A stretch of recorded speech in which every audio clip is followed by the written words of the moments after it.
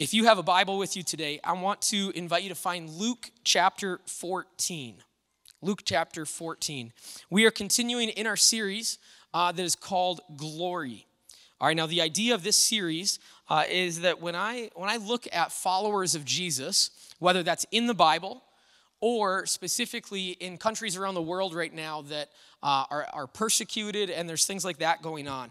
When I look at them and I compare the faith that they have and the way that they seem to live versus the way that I live right now in 2023 in America, Minnesota, Long Prairie, I just see more discrepancies between the way that I live and they live than what I think I probably should see. There seems to just be things that I just live differently, and I'm not saying this necessarily in a positive light. And so we've kind of talked about this over the last few weeks of what this is. And so this has led us to just asking the question, why? Why do we live so differently from people that we read about in the book of Acts and the early church, and even people that we hear about now? Why do I live so differently from the believers in Turkey that when the prayer request time comes, their prayer request is simply, let Jesus shine through us? Why is there that difference there? And this is something that I'm not okay with. I'm not satisfied with the fact that there is such a big difference. There seems to be something that is missing in my life, something that I'm not doing or something that I just have taken for granted. I'm not sure what it is. And so what kind of seems to be the heart of some of this is that in the fact that in America, we have all of our needs met. We live at a level of wealth that most people won't know. We have safety and protections that others don't.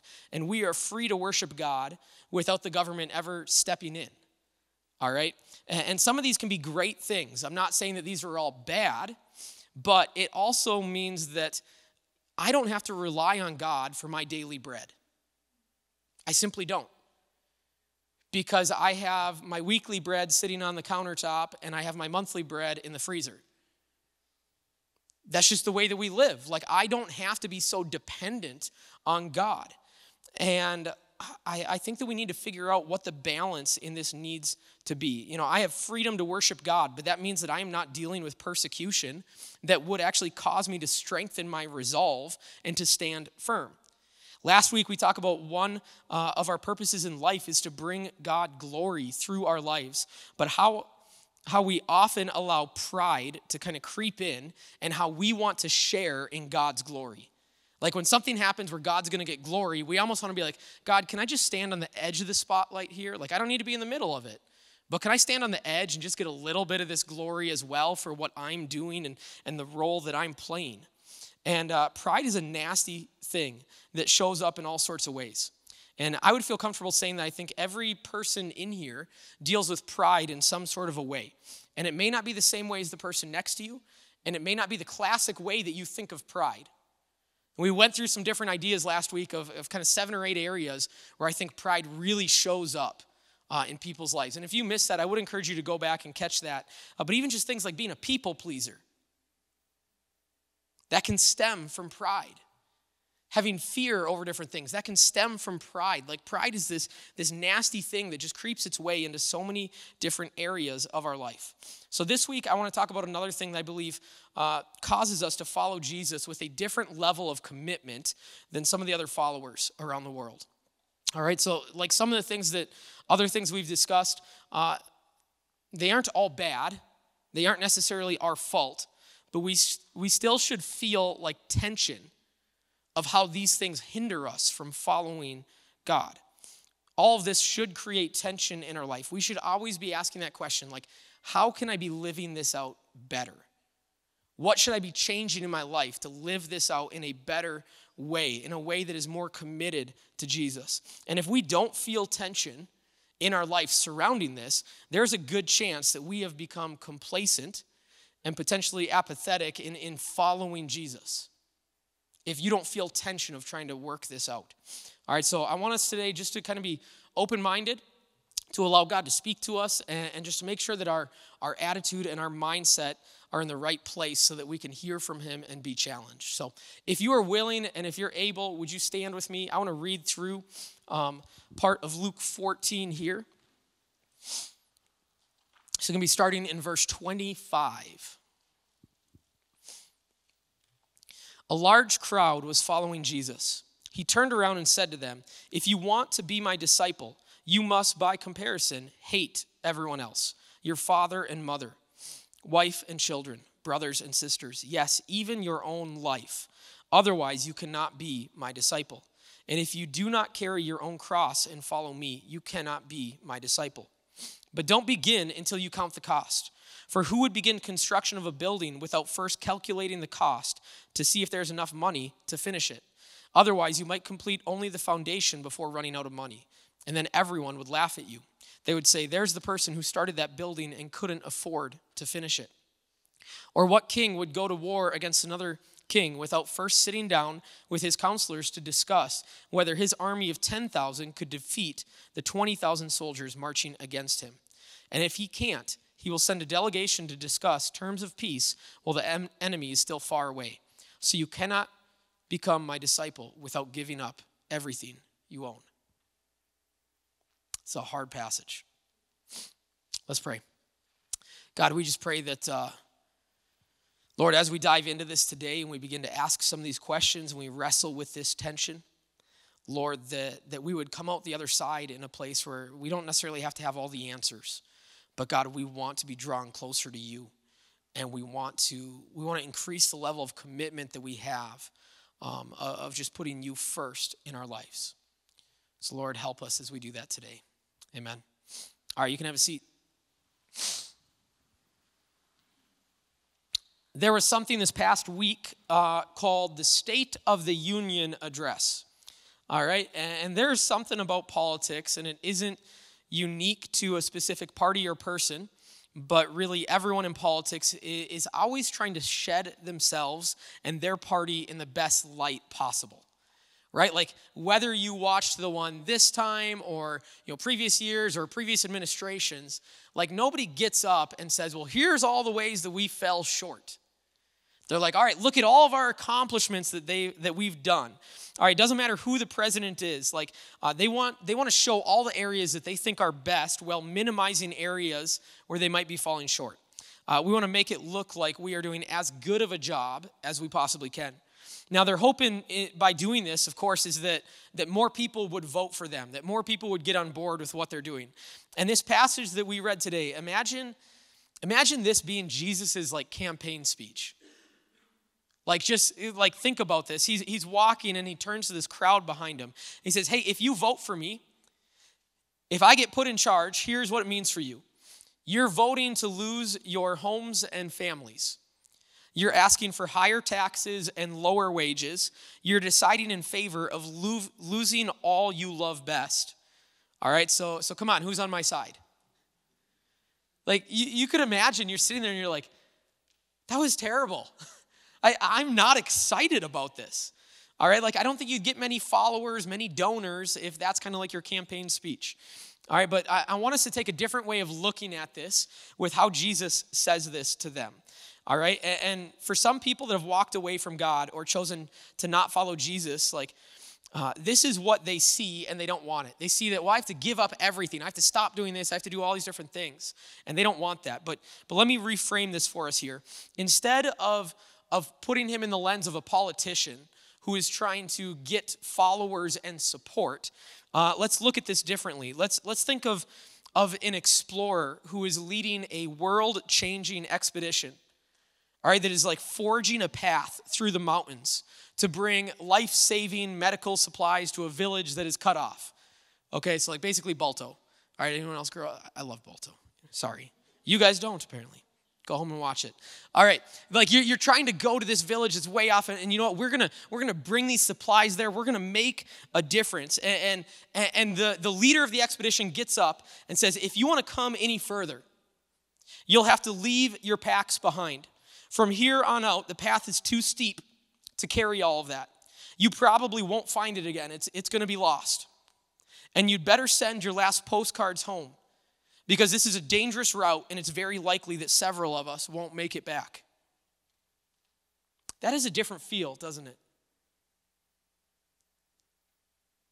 For some people, you hear a challenge like that with this like potential life-changing result at the end, and it charges you up, and you want to be part of that. You want to make a difference in this world. So what's the difference between these two scenarios? Well, with a politician, you are trying to elect someone to do things for you, to make your life better. It's all kind of inward focused. With the explorer, you are signing up to do something big for other people. The focus is outward. The focus is on the mission of what you have to accomplish. And Jesus is saying, like, there's a cost to following him. But there's a mission at hand. There's something that will happen. There's a reward at the end of this, and we want to push forward whatever the cost may be. Some of this is a cost that you have to pay, and some is just a cost that you have to be willing to pay. We don't always have to pay all of the cost, but are you willing to if you were asked?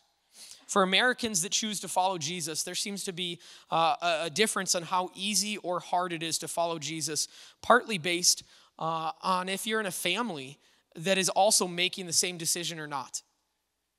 All right, like if you're in a family that everybody's excited about God and going to church and growing in this, like that makes it a lot easier to make the decision. But if you're the first person and everyone else in your family doesn't want to do that, if you're a teenager and you're like the only one that's coming, if you're somebody that like your spouse doesn't want to come, you have to drag them here, like all these things, that makes it a lot harder to follow Jesus. Because it's easier to follow Jesus if other people that you're close to are making that same decision. There's like this strength in numbers. All right, it's harder if you're the only one. Now, understand this. I'm going to kind of lay out a few different statements here that are going to go on the screen. If you're taking notes, you can write these down. But I want us to kind of just get these into our head here. So the first one is this. The true cost that someone pays to follow Jesus is different from person to person. Now, the cost that you are asked to be willing to pay is the same. But the things that you are actually going to have to pay to follow Jesus, they're different from you and the person next to you. Doesn't matter if they're in the same family. Doesn't matter if they're your twin. Like, it's going to be different. You have different lives, different experiences, different things are going to happen. Now, this isn't really fair, but it's true. The cost for you isn't the same as the person next to you, all right? Now, here's the second thing. The cost for the average American to follow Jesus is substantially less than most other people in the world.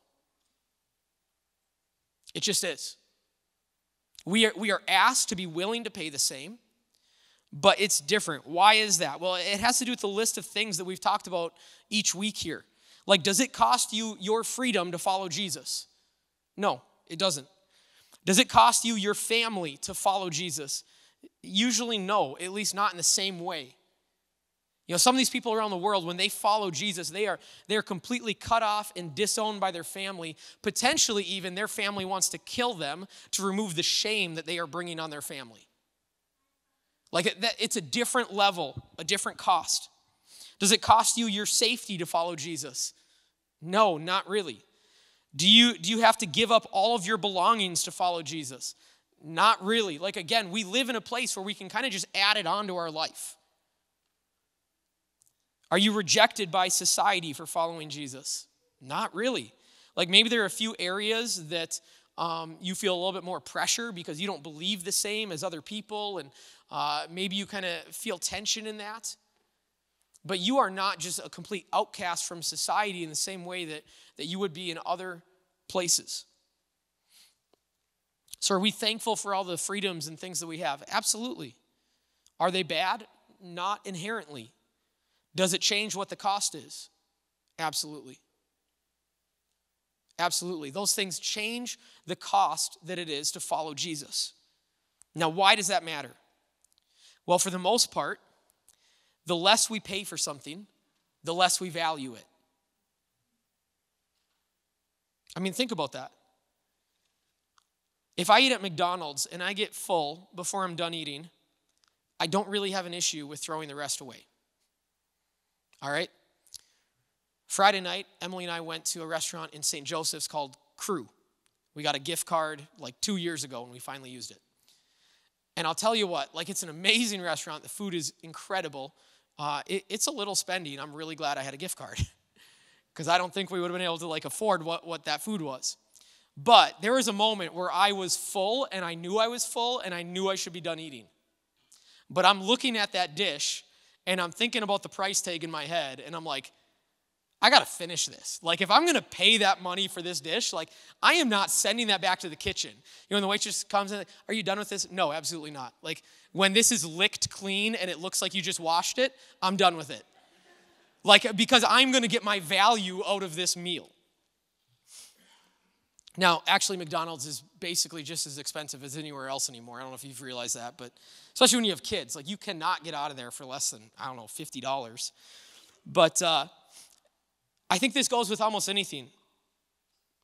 Like, when Emily had to start driving an hour each way commuting, we decided we didn't want to be putting those miles on a vehicle that we had spent more money on. Instead, we wanted to go and buy more, like, I don't want to say a junker, but something that basically would get her there and back, but we didn't feel bad putting a bunch of miles on it. Because, again, that value that's there, you don't want to use that up. Okay, if I'm going to paint a house, I don't go and put a suit on. I'm like, all right, I'm going to go paint in my nicest clothes here that cost a lot of money. No, what do? You go and find that like free t-shirt that you got from some like team building, some company, some exercise, and it smells bad, and there's an awkward hole in the armpit that shows way more skin than it should, but you're like, this is what I'm gonna wear while I'm painting. Because if I get paint on it, if I ruin it, I don't really care. Because I don't value it because it was free.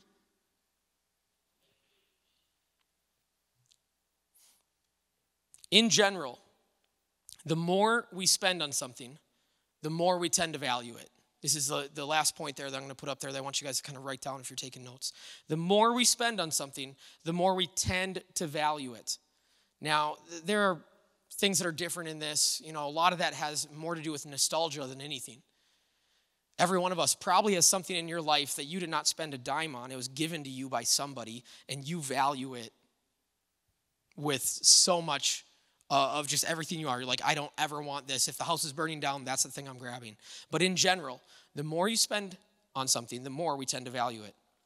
All right, like, I'm not eating as many eggs for breakfast as what we once did. Okay? I like eggs, but those things are expensive.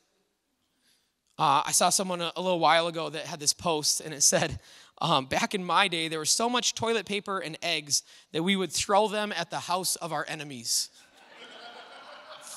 And I'm like, that's amazing. Like, I don't think that cops are dealing with people TPing houses and egging houses right now because it's just not worth it. All right? When it's easy to come by, when it doesn't cost you a lot, you are more likely to let it go or even throw it away.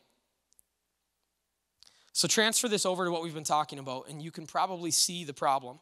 The fact that it costs us less to follow Jesus means that we might begin to value it less than what someone else would who has paid a higher price.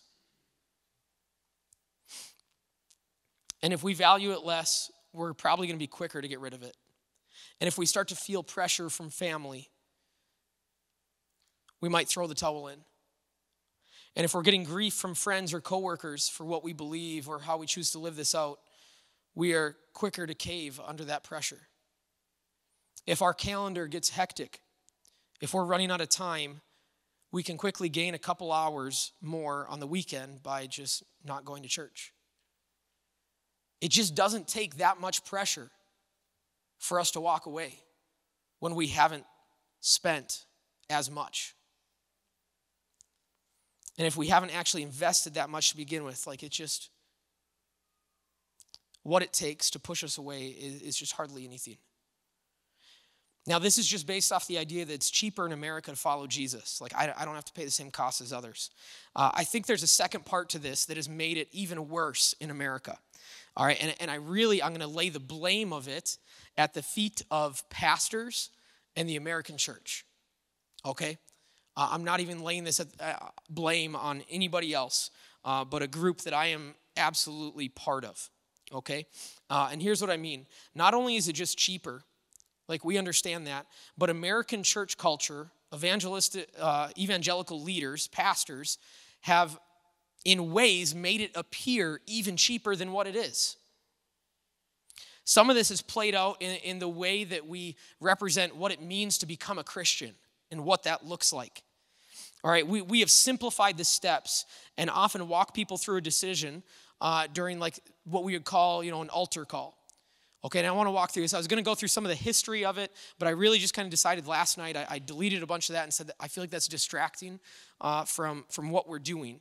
All right, and understand this, I am in no way like opposed to the idea of an altar call. An altar call is just simply an opportunity at the end of a service or something for someone to actually make a decision. Like, I want to make this decision to follow Jesus. I want to make a decision to give this up. That is a great thing, actually. All right? But I think what has happened is that the way that we wanted people to respond, and this is a newer thing in the last couple hundred years, like we have made it easier and easier and easier. And I think it came about for good reasons. And it used to be something that like it took a little bit of guts to do and kind of stand up and do that. But I think it kind of went from like, hey, stand up, come forward, walk down to the front, pray with someone down here. They're going to ask you about your life, and you're going to walk through this with them. There's going to be this amazing moment where you can make a decision about life change. And I don't know when this happened or why or any of that, because I think a lot of this was with good intentions. But over the years, it seems like things have become easier and easier. You know what? You can walk down front, but we're not going to make you talk to an individual person. Instead, the person on the stage is just going to lead you in something. Okay, you don't have to share what's going on in your life. You know what? Actually, you don't have to walk down front. Let's just do this. How about just raise your hands at the end of a service, okay? Because then you can stay in your seat. Actually, you know what? That might be intimidating. Hey, everybody else, you guys close your eyes. Okay, now raise your hands. That's still a little intimidating. Let's just do this. Okay, just where you're at, you don't need to do anything. Just pray this prayer with me right now. You know what? I don't think you're going to pray this out loud. Okay, just think this in your head as I pray it. Again, I'm not trying to harp on the idea of an altar call and that life change moment, but do we see how over time, I think with good intentions of wanting more people to have access to Jesus, we have decreased the cost over and over and over. And that's a pretty small thing, the cost of standing up and walking forward versus staying in your seat. All that is a little bit of intimidation. Maybe you feel embarrassed or something like that. That's a small cost. But you can see how we've taken something and we've discounted it even more. I was talking with Paul Zinter this week, and he kind of said this phrase. He said, easy in, easy out.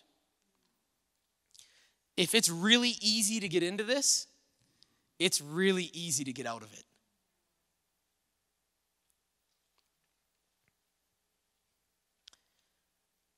I think the other side, moving beyond the kind of the altar call thing, like I think there's so much that we've done in the American church to make this just too easy in a way.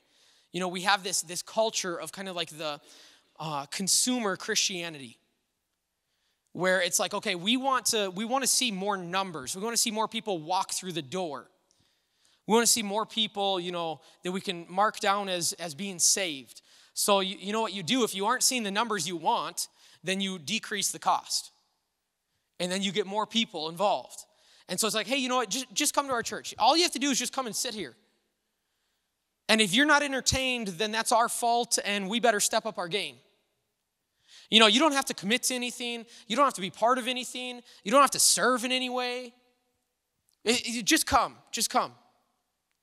Because we've been so focused on probably the wrong metrics in some of this, that we have taken something that in America is already, it doesn't cost us much, and instead we've just brought it down. And this lack of commitment and responsibility, like, it's just, there isn't that same commitment and responsibility that I think there once was to join a church. And in many ways, like I said, this is the fault of pastors. This is the fault of churches. This is the fault of the people that should be leading you in a better way. Now, my hope is this, that you maybe feel a little bit of tension in some of this. I would even hope that you think that I'm getting maybe too aggressive on this. Good, because I want us to feel the tension. All right, if I swing too far, it's because I want us to feel this. If we think we don't need to have some level of commitment to be part of a church community, we are not understanding what it really means to be part of the family of God. We have missed something massive. Because when we read through the early church and what Jesus said, that is not at all what it looks like.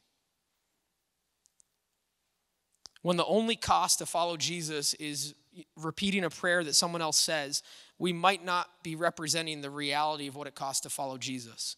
All right, now, here's where some of this tension might come in. You might be sitting here saying, but salvation is a free gift. And I agree with that statement. But understand, we have to hold that statement of salvation as a free gift at the same time that we hold the fact that Jesus himself, in the passage we read today, says, count the cost. How can something be free and have a cost? And this is something that we have to have tension over, that we have to hold this and say, okay, what does that mean then? And I think this is important for us to try and find that balance. Because we can't, supposedly give our life over to Jesus and then not follow him. Like, that doesn't work. And I think we often try and separate out this idea of like salvation versus discipleship, sanctification, whatever you want to call it, like the process of continuing to move down that road. And we want to say, like, this is one event that you can do.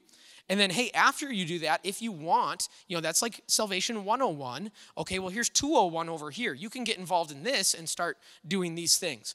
Or you can choose not to. It's kind of an elective. That's not at all how it is. Like, when we read the Bible, we do not see that. This is one and the same. There's not these two separate steps that is part of it.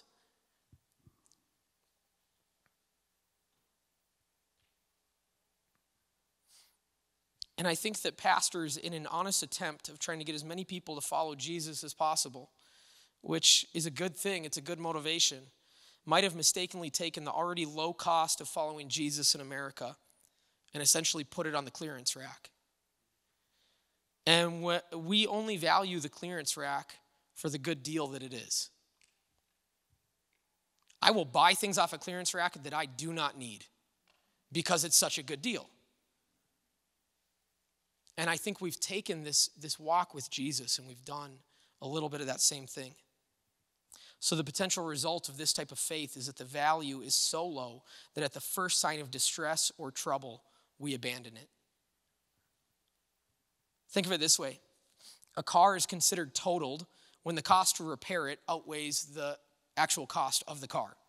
So if you have a beater car that's worth about $1,000, most engine work, your car is totaled. You're going to spend more to get that engine fixed than what the value of the car is. Okay, I've seen some cars out there that when it comes time to get an oil change, it could be considered totaled because it is not worth the $80 that you're going to pay for an oil change. Like, there are just some things that the cost is incredibly low. For some Americans, the cost to follow Jesus is so low that any amount of work that they have to put in to maintain their relationship with him is more than the initial cost. And one bad day totals their walk with God.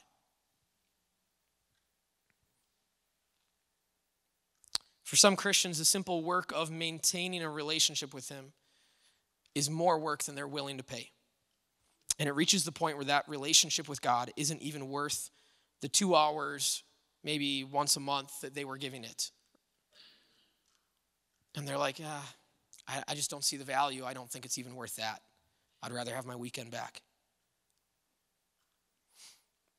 And the reality is that might not actually even be their fault. As much as a pastor or a church has led them astray by saying following Jesus is simple and it doesn't cost you anything. So here's where I want to go. This is kind of where we're closing. Would you stand with me kind of across the room as I have a couple questions that I want to just pose to us for us to think about. If you're taking notes still, keep that notebook close.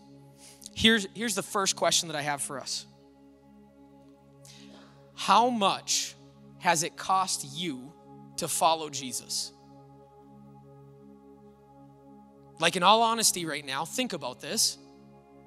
Think about the decision that you've made and what has basically come of it, the life changes that maybe you've had to make or you haven't made, the things you've given up. What has it cost you to follow Jesus? And I know that for me, the cost has been far less than what most people around the world are probably paying. Remember at the beginning today, we said this is not about, when we even think about that cost, it's not about a politician. It's about the explorer. It's about this expedition that we're going on, this mission that we have. Are we willing to pay it to focus beyond ourselves? And if you feel like you're getting the short end of the stick when Jesus asks you to give up everything, like maybe you need to rethink the lens in which you're seeing Jesus through. All right, Jesus lays out a pretty high bar for following him. I want to read the beginning of that passage that we read today again. A large crowd was following Jesus. He turned around and said to them, "If you want to be my disciple, you must by comparison hate everyone else. Your father and mother, wife and children, brothers and sisters, yes, even your own life. Otherwise, you cannot be my disciple. And if you do not carry your own cross and follow me, you cannot be my disciple." Like, is Jesus number one in your life and everything else is such a distant number two? That's what he's kind of saying here. By comparison, you should hate your family. Now, Jesus obviously is not saying that you should hate your family. Like, that's just not words that you'd use. But in the Greek here, this word that is translated into hate, it has this comparison to it. Like, there should be such a gap between where Jesus stands and everything else in our life that if we were to compare that to other things, that large of a gap would be like, I like this, I hate that, because it's that big of a gap. Dietrich Bonhoeffer was a German Lutheran pastor and theologian. Ultimately, he was imprisoned by the Nazis in 1943, and then he was hanged as the Nazi regime was actually crumbling in 1945. And it was because of his accused part of a plot to assassinate Hitler. And Dietrich Bonhoeffer is somebody that, an amazing theologian that most people would just say like, wow, like the way that he lived. And I want to share some of his quotes that he has from a book that he wrote in 1937. It's called The Cost of Discipleship. And he says this: when Christ calls a man, he bids him come and die. Like, that's the understanding that he had. When I'm called by Jesus, he's calling me to come and give my life, which he ended up doing. He also says this in the book. He says, cheap grace is the preaching of forgiveness without requiring repentance, baptism without church discipline, communion without confession, absolution without personal confession. Cheap grace is grace without discipleship, grace without the cross, grace without Jesus Christ living and incarnate. Like right there, I think we can feel this idea that people push back against this like works-based faith. There's nothing we can do to be made right. There's no amount of good deeds we can do to be saved. But if you truly have handed your life over to Jesus, if you've given him everything, then there better be these types of good deeds in your life. Otherwise, you have not given him everything. And it's this tension that we have to hold between faith and works in our salvation.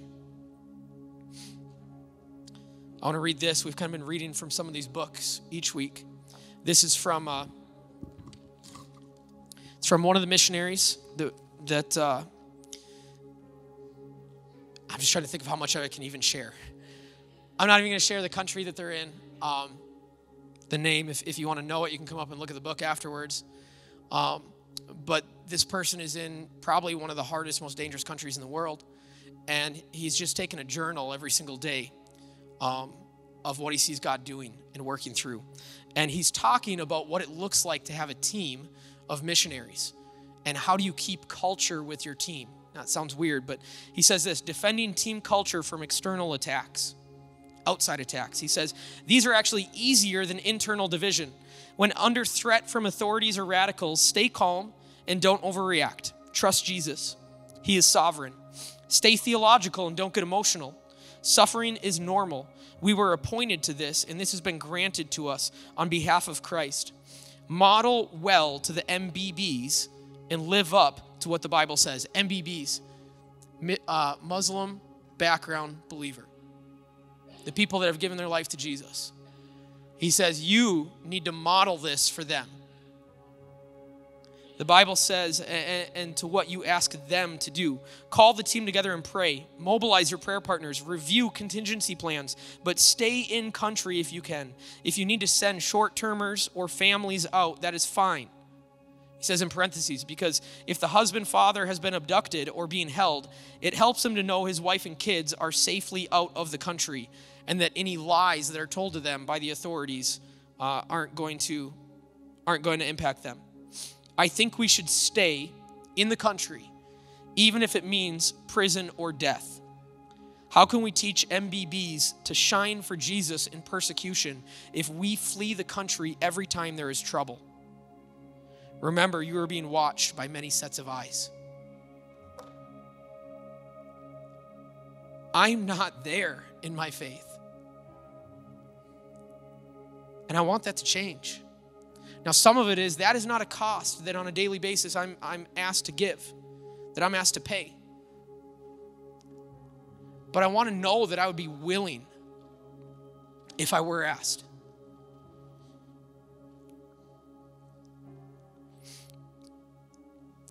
So my final question for us today is this. What will it take for you to value your allegiance to God higher than anything else in life?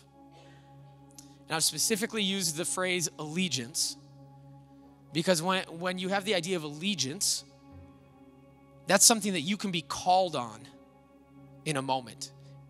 If you have allegiance to something, they can say, hey, I need help. I need you here. And that allegiance will say yes. It's not just this like one-time like belief or faith. It's something that goes deeper than that. So what is it going to take for me to value my allegiance to God higher than anything else in life? And I don't think this is just going to be an easy decision that I can just make one day. I think this is a process, but I want to start this process. And each one of the weeks of this series, it hasn't been about coming up with answers. I don't think there's a good answer to the originally posed question of why my life looks so different. My faith looks different. My walk looks different. But I think there's a lot of these pieces that play together in this. And I think that this is one of them. My pride adds to that tension.